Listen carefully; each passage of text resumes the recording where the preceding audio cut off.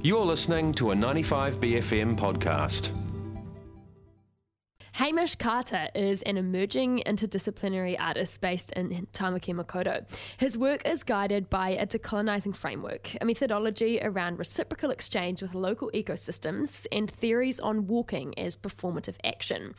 Having recently completed a Master's in Visual Arts at AUT last year, culminating in the exhibition Walking Witness Treated Trace, Hamish has developed a mobile art-making practice using graphite frottage rubbings, paper ink, wood and charcoal to work collaboratively and on foot with more than human occupiers of urban ecosystems here in Tāmaki Makaurau.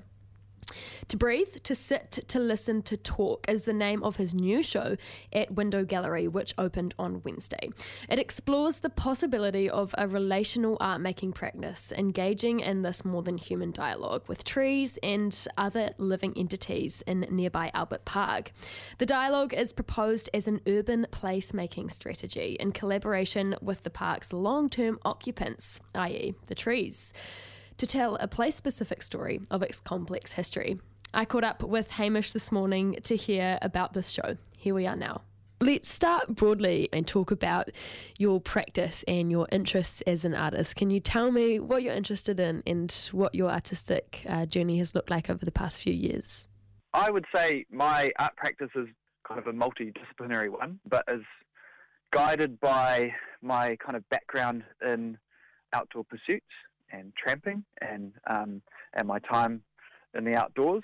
I'm originally from Hamilton, and I spent a lot of time kind of in the bush and in the outdoors growing up, and so I kind of carry that sphere kind of with me in my art practice today. And I guess my practice is also at the same time kind of guided by a kind of a set of guiding principles around kind of giving back to the outdoors or working in reciprocity with living entities in the environment, making sure that the work that I'm doing is working in a collaborative way with trees and other living beings in the outdoors.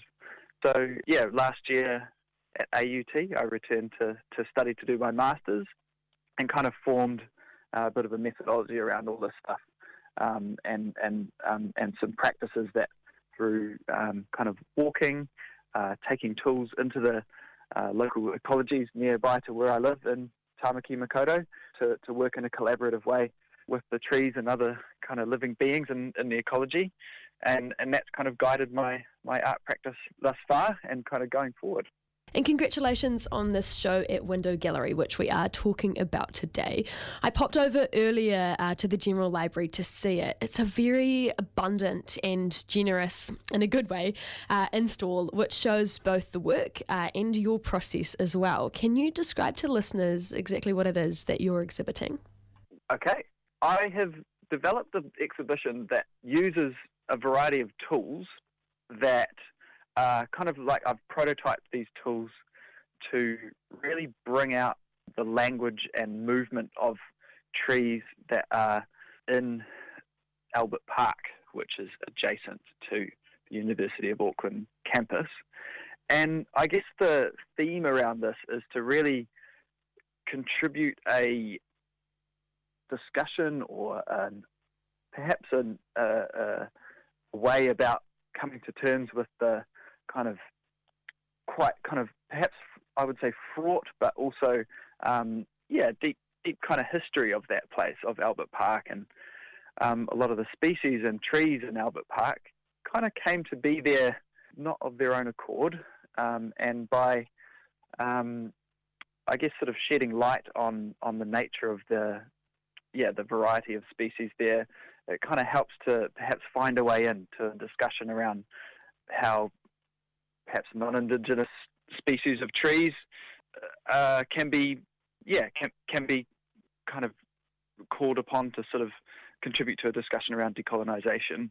The tools that I've installed there work with the mottled kind of light that comes through the leaves and help with a mark making process of my own, as well as a technique that I've developed around finding the texture of the bark on the trees using graphite through the paper to bring out some of that material and kind of surface language of the tree bark.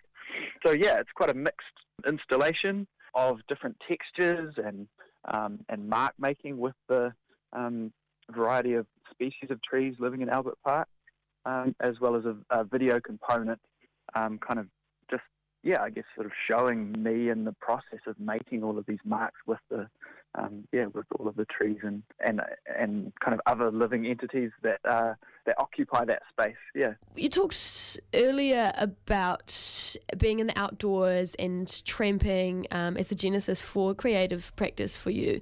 What do you think it is about place and being immersed in place that invokes creative practice? I think it kind of has to do with stripping back any kind of preconceived notion about sort of, coming into the outdoors or being present in the ecology. Really kind of strips back any other kind of, maybe sort of framework that you've come along, that has come along with that. I often find when I'm in the bush, everything sort of like drops away, and I find myself just present with the trees and plants and birds and animals on a kind of one-on-one sort of a basis.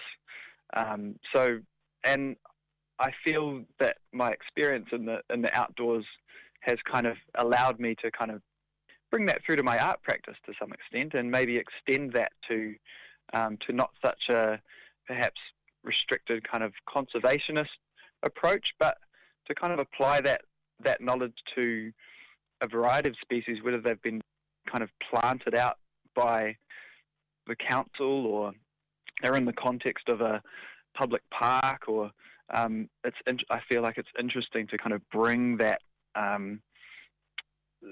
knowledge from the realm of hiking and tramping in the outdoors into an urban context. Yeah, I find this really interesting, this presence with plants, this one-on-one basis of meeting. Can you tell me about this notion of collaborative mark making, meeting with what you call the occupants of Albert Park?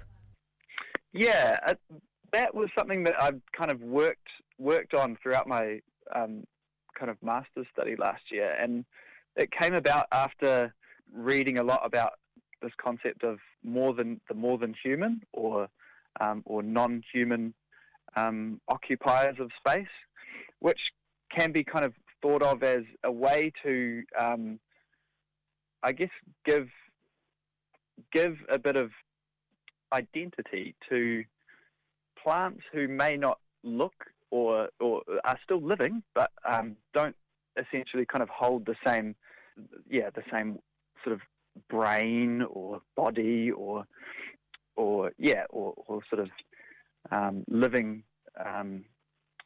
sentientness like humans, and that they kind of live on an equal playing field as us, if we think of them as sort of like occupiers of space who are living and breathing, but in a different way than we do. So that kind of context allows me to kind of, I guess, be a bit more, bring a bit more understanding on a sort of like equal playing field with the trees, and brings me to equally to their kind of level, as if I was sort of collaborating with them like they're another artist. So I kind of like to meet with the tree, go up, touch it, feel what marks I feel like would kind of make good marks. Certain trees blow in the wind in a way that I guess sort of shows their kind of movement and language in a different way than other trees. Some trees are a bit more set in place and stiff, and those trees are really good for showing their marks through a process of textured sort of like frottage with graphite. But other trees I've collaborated with, they kind of move in the wind and make really nice patterns and playful kind of movement on the page through their shadows. Yeah. Yeah, I think it's so interesting to think about trees as collaborative artists that have also been witness to the history that you're tapping into or drawing out or giving voice to through this work. How important do you think the proximity of Window Gallery being to Albert Park is? Yeah, it was something that I really wanted to position first and foremost, as Window Gallery is on Auckland University campus, and the history of the campus and the nearby Albert Park. I guess it's sort of threaded with a lot of links with just that place. The tree species that you see planted in Albert Park have been brought there by way of the colonial diaspora. Oak trees, some of those fig trees that have come from South America and Australia, deemed as kind of exotic sort of species. And also, I guess just the proximity with Window Gallery kind of made sense, that the display that you can see is kind of telling of that place. The wall outside Window Gallery, outside the University of Auckland General Library, that's made of stone, is a remnant of Albert Park's use as a army barracks by George Grey's 65th before invading the Waikato in 1863, which is a really kind of like heavy sort of a part in that place's kind of history. This, by addressing through this quite playful kind of mark making that gets on a level with the tree's own kind of textural language, I guess I'm attempting to kind of find a way in to kind of have a conversation that perhaps teases that apart a little bit, and on a more on a level that is true to the tree's occupation of that space. Yes, and I think that's something you've achieved really strongly through this work. I wonder, how long is the exhibition running for? Okay, so it's on for a month. So from Wednesday just been through till the 5th of July. Awesome. So people can go along and whenever the General Library is open, they can venture on in and view the work.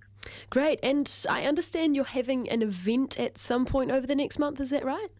Yes, so that will likely be in the next couple of weeks, probably around 21st of June, and the event will be in collaboration with Stanley, who is the Auckland University groundskeeper, who has, I guess, a lot of knowledge about some of the trees and other kind of plants and things on campus, and also around Albert Park. So I'm going to be hosting an event in collaboration with him that people can come along to, and we can sort of shed some more light on certain sites and species and plants living in the area. I'd really encourage listeners to get along to that. I actually had the privilege of meeting Stanley a few weeks ago during my own university semester, and he's just a fountain of knowledge and a huge advocate for the visual arts as well.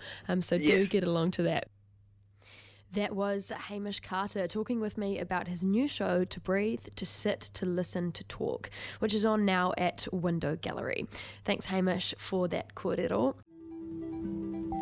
That was a 95BFM podcast. To hear more, head to 95bfm.com/bcasts.